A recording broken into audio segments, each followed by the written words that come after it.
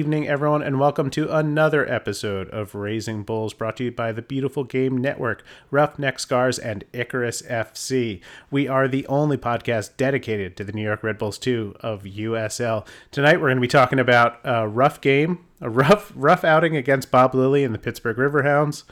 I was going to go out to that game. I pulled back because of the weather. I think I made the right choice.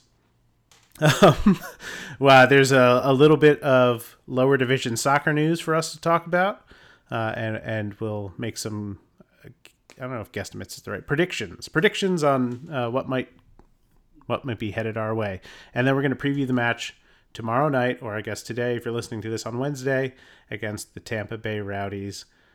Joining me tonight, as always, it's Mr. Anthony Merced. Hello, Anthony. How are you?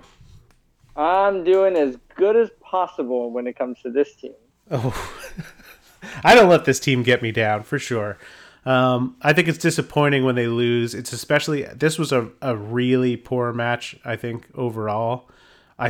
When you look at the level of competition between, a team like Loudoun United and a team like Pittsburgh Riverhounds, I think it's pretty clear. It's the same kind of thing that we talked about in the past with some of the other teams they've played so far. This team, it just does not look like they are quite up to snuff overall. There's a lot of young, inexperienced players. They have a tough time when teams bring things in a physical level. Pittsburgh, I think, did what anyone who have ever watched them play against the New York Red Bulls too, what they would expect them to do, a Bob Lilley team. They were compact in defense. They were clinical in their attacking moments, and they took care of business.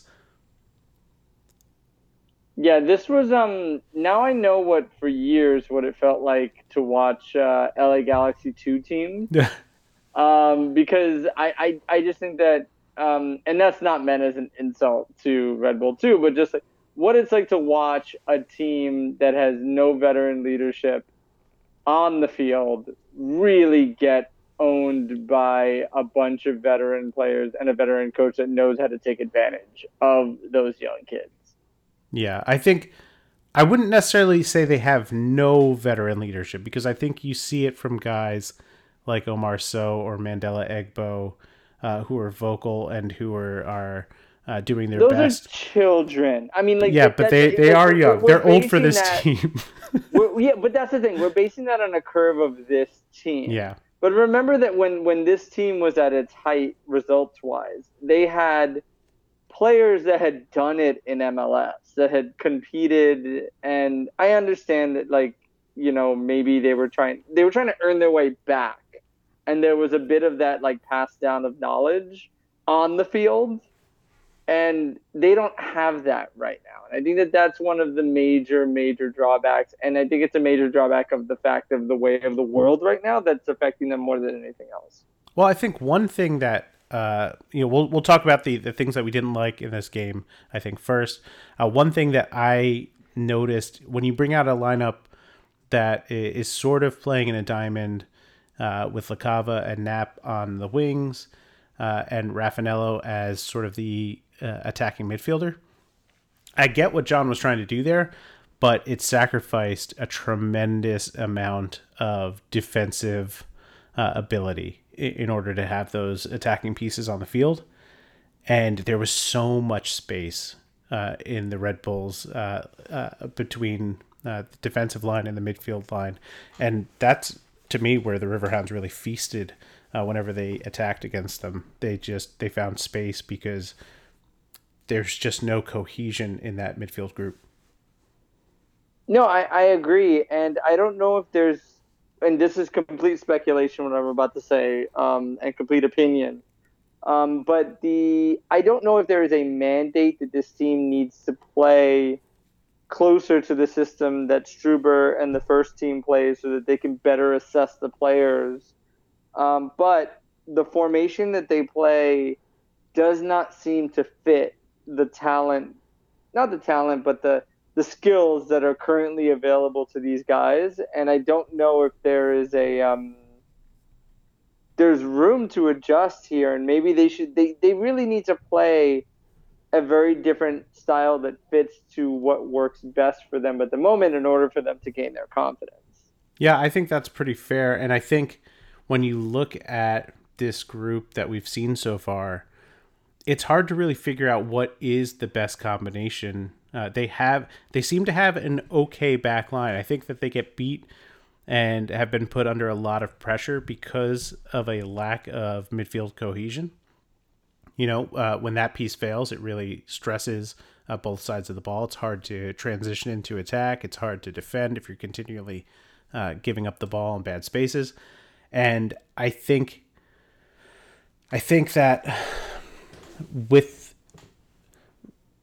who they have to play, even in their older formation, like if they're playing a 4-3-3, they have to figure out a way to protect the back line and to be a little bit more defensively responsible before they turn over the ball. That's something that the teams that played under Chris Armas in MLS had a lot of trouble with.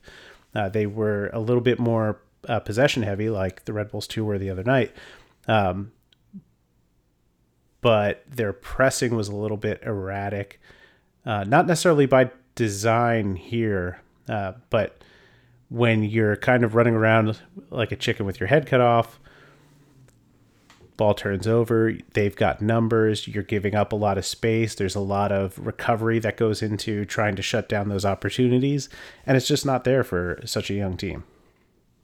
Yeah, I think that one thing that in particular they're missing a someone that slows the game down right above the defense. Mm-hmm. And like unless you're gonna play three center backs, you need that force in the midfield. Somebody that can fall back and act like a pseudo third center back if necessary. And instead what you have is everybody kind of looking to make the dynamic play moving forward. Yeah. But when you make that mistake, what you're left with is nobody that can track back to make up for the mistake that happens. Yep. And we've seen that happen way too often. And Bob Lilly's team, essentially what they did was pounce on that and not necessarily break to make a counterattacking effort, but be able to reset themselves and be very calm after each mistake and know that we're just going to wait for them to make a mistake out of the back. Yeah, they employed a lot of really good overloads and used triangles to kind of create a numbers game that was almost always beneficial for them. And like I said, there was all that space that Edelman left behind him while the ball was getting turned over. I think overall not great. I want to talk about a couple of things I did like. There was a couple of moments, I think after the second goal, between about the 30th minute to the 40th minute, where this team looked like they had finally woken up. I think Pittsburgh, dialed it back a little bit, and they were just kind of looking to get to halftime. But the Red Bulls managed to find some really good opportunities. I mean, overall, what did they have? They had 10 shots in this game, 4 on goal. Not the best numbers, but certainly enough to compete. I mean, they had the same number of shots on target as the Riverhounds. Just maybe a little bit unlucky at times. But that really only lasted those 10 minutes where they looked like they could claw themselves back into the game. By the time they came back out at the half, I mean, the weather was atrocious, and it just looked like, heads were maybe down a little bit, and a result really was too much to ask for. That final goal was really a nail in the coffin. Yeah, I mean, we also have to be real about one thing. Like the elements played a very major factor in this game. For sure. It was ugly out there. But at the same time, like this is a learning experience for this team. This is how you need to come through it, and they have not been able to come through the other side very well thus far. Yeah. I hate to, like, I don't mean to beat up on this team or beat up on John or I don't anybody think you're else, beating up on this team at all. I think you're but being like, very fair but for you know, what's out there. they're competing in league in the second division of this thing, and results do matter, and it's not just something that I'm saying, but it's something that John has said himself, and John Wonek has said himself, and that the results do matter. And so we're getting to the point now where we have to be hypercritical of the results, and how this progression needs to start producing. So tomorrow's game against or today, if you listen to this, Hey, that's not my voice. the Rowdies game is going to be a very major turning point in this season, good or bad. I mean, yes, there is. If we're talking about must-win games, this might be a must-win game this point in the season. I know it's very early, but they've got the Rowdies on Wednesday, Hartford on Saturday. The next week, the Battery, and then 4 days later, June 16th, Charlotte. That's a horribly difficult stretch. Two of those games are on the road against mostly the top tier of the Atlantic Conference. It's definitely going to be a rough stretch, and it's hard looking at it right now to imagine them getting, more than a point. Of course, they'll tie the Battery. That's just what will happen. But it's hard to imagine them getting full points in any of those other games. Perhaps. I don't bet on games, but I would not bet on them if that were the case. But I would, to try to stay as positive as possible, I see why John and a bunch of other people have been so high on this team, because like you said, there's 10 minutes where things look great. The issue is, how do you make that 10 minutes 60 minutes? How do you make that 85 minutes? And that's the big key to unlock here, is how to get that confidence to be natural for a longer chunk of the game. For sure. I think that's a huge part. They're in a place where it's trial by fire. Red Bull in the past has preferred to put guys in situations to succeed. Obviously, they can't really do that right now. And so this is a different type of development than we've seen in the past. And it'll be interesting to see what kind of results it yields. Do you have a player that you'd like to call out as having an okay game? Somebody maybe that just stood out from the rest? I felt like I saw Raffanello a lot more. Mm-hmm. And again, I'm trying not to be so mean here, but like, that's probably the player I thought of the most in this game. I think that I think Bob Lilly really owned this team up and down this time around. So it's very difficult. Yeah, I'm again going to call out Roald Mitchell. I thought that he put himself in a couple of very good spots. Probably deserved a goal in this one. A shame that he didn't get it. Omar Sow, similarly, maybe a little bit frustrated for how this one played out. But so I think Omar Sow is somebody that we really, really need to know where the floor is, because we know where the ceiling is already. Mm-hmm. Like when we see him, we know that there's some awesome. His first touch is fantastic, and that's something that we don't get to see a lot in USL or MLS. But we really need to know where the floor for him is, because there's moments where we're watching him and we're like, wow, you're not involved at all. And then there's other moments where it feels like he's the kind of player that can completely dominate a game. Yeah. And this was one of those games where he was at times completely invisible, even in figuring out how to be involved in play. Yeah, I think that was a product of having, three strikers in attack trying to figure out how to play those midfield roles, not necessarily gelling all that well. But I think in general, when he operates best, it's when he can run off the back shoulder, when he can check back, but he has service coming up to him, and we really haven't seen that a whole lot this year. Yes. Okay. So yeah, hopefully we've got some better stuff. I'm sure that there's going to be some very difficult growing moments over the next couple of games. Let's talk some weird news that came out today. We know about MLS Next as sort of the academy league that they've been touting. Now we've got a report from Jeff Reuter from The Athletic saying that MLS is going to be adding their own Division 3 league. It's meant to be sort of a stepping stone between MLS Next and the league. Maybe there's going to be new teams involved, not existing ones. Maybe there's not. What does this mean for USL? What does this mean for two teams in general? So I think what it means for USL is there will be some minor contraction, but they're gonna be fine at this point. The areas where it will affect, where it will really affect them are those MLS two teams that literally have two in their names.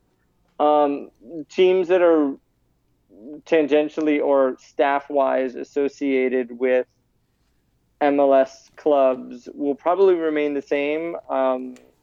Previously Reno, now Vegas Lights, things like that. I think will continue where the staff is run by staff from an MLS team, but everything else is independent. Mm-hmm. The the issue I think that's going to come up is where these teams feel the best place for development is, because we are seeing now, especially with this division divided USL championship, is that there's a growing gap between the teams that can and the teams that can't in regards to talent pool and resources. For a lot of years, USL teams that were associated, MLS2 teams, were able to get by with giving the best that they had from their allotment to go out there and do what they can do. Now we're seeing increased investment from independent teams. We're seeing veteran players. We're seeing a crop of USL veterans like Kenardo Forbes and people like that I can think of, that are defining what this league is, and it's making its own identity. And those two teams don't appear to have a place in it at the moment, which is incredibly interesting and great for the league. Not great for a team like Red Bull too, who's looking to use this as a development tool. It might not be a development tool in the next few years. Well, then, do you think that there's a likelihood that these two teams migrate out of USL? You know, you talk about the health of the league, and I think at the championship level, that's true. League One, I'm not so sure about. I think that there's a couple of clubs probably doing okay down there, but it's certainly a risky gambit to get involved in for some owners, and maybe that means that MLS will take a safer route with those teams and move them to a different league. I don't know. I'm certainly intrigued by the possibility of it, but I guess we're gonna have to wait and see. League One is a big what if right now, and I think that it wasn't a what if before the pandemic. Yeah. And I think that now it is very much that. Even USL with like USL Championship with the format that it has, this was never the intention. No.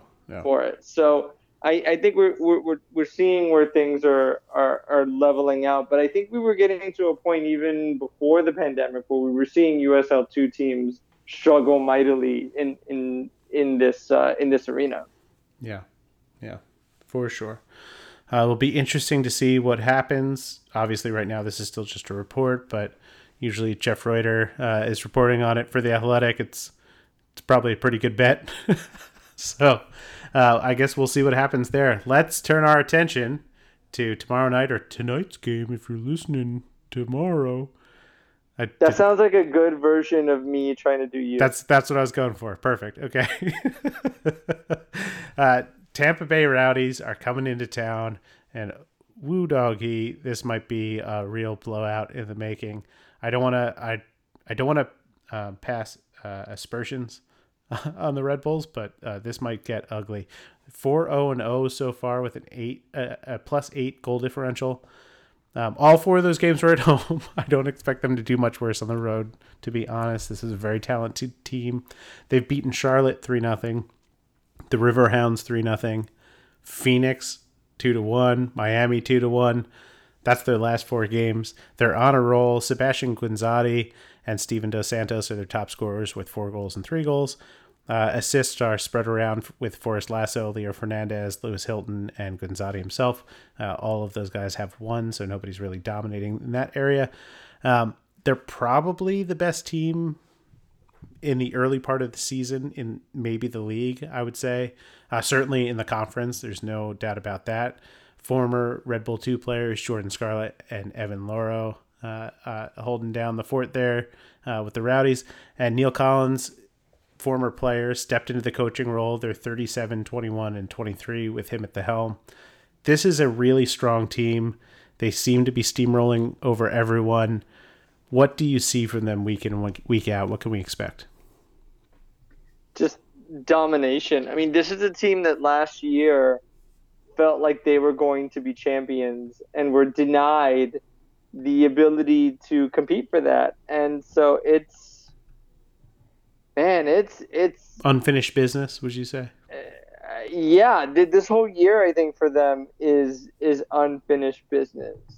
So it's going to be rough for Red Bull 2 because their goals are incredibly different than the goals of Red Bull 2, and I think that collision course means a beat down at this point for anybody that comes against them, as we've seen. I mean, look at, you just talked about it, Sebastian Guinzotti.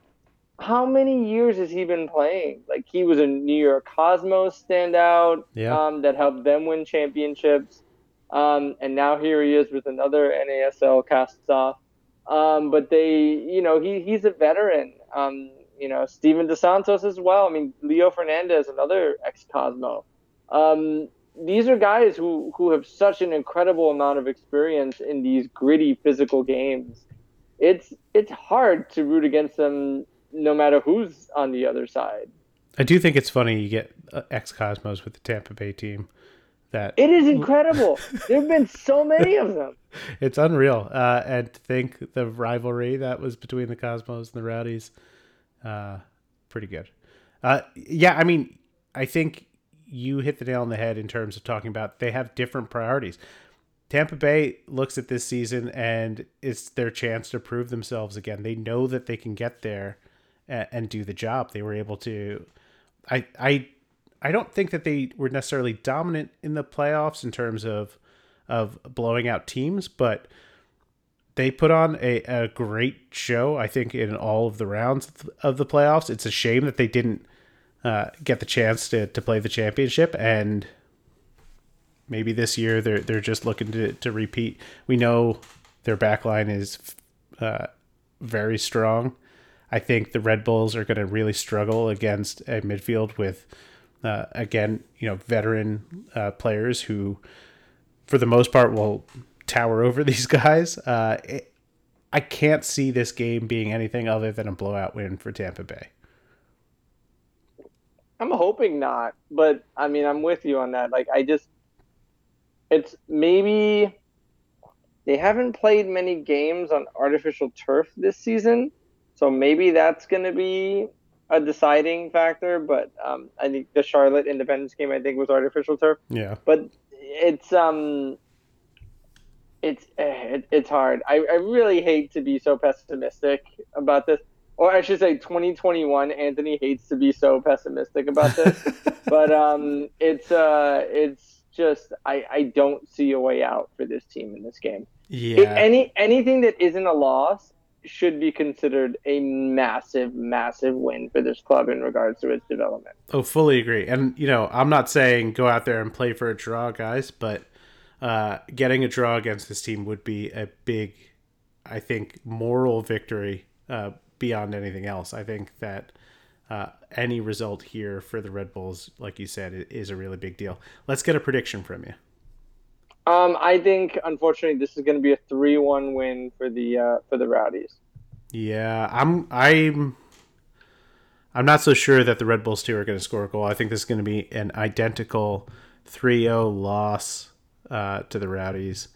I don't have a full preview set up for Hartford, but we should probably guess that game as well. We know what they're going to bring to the table.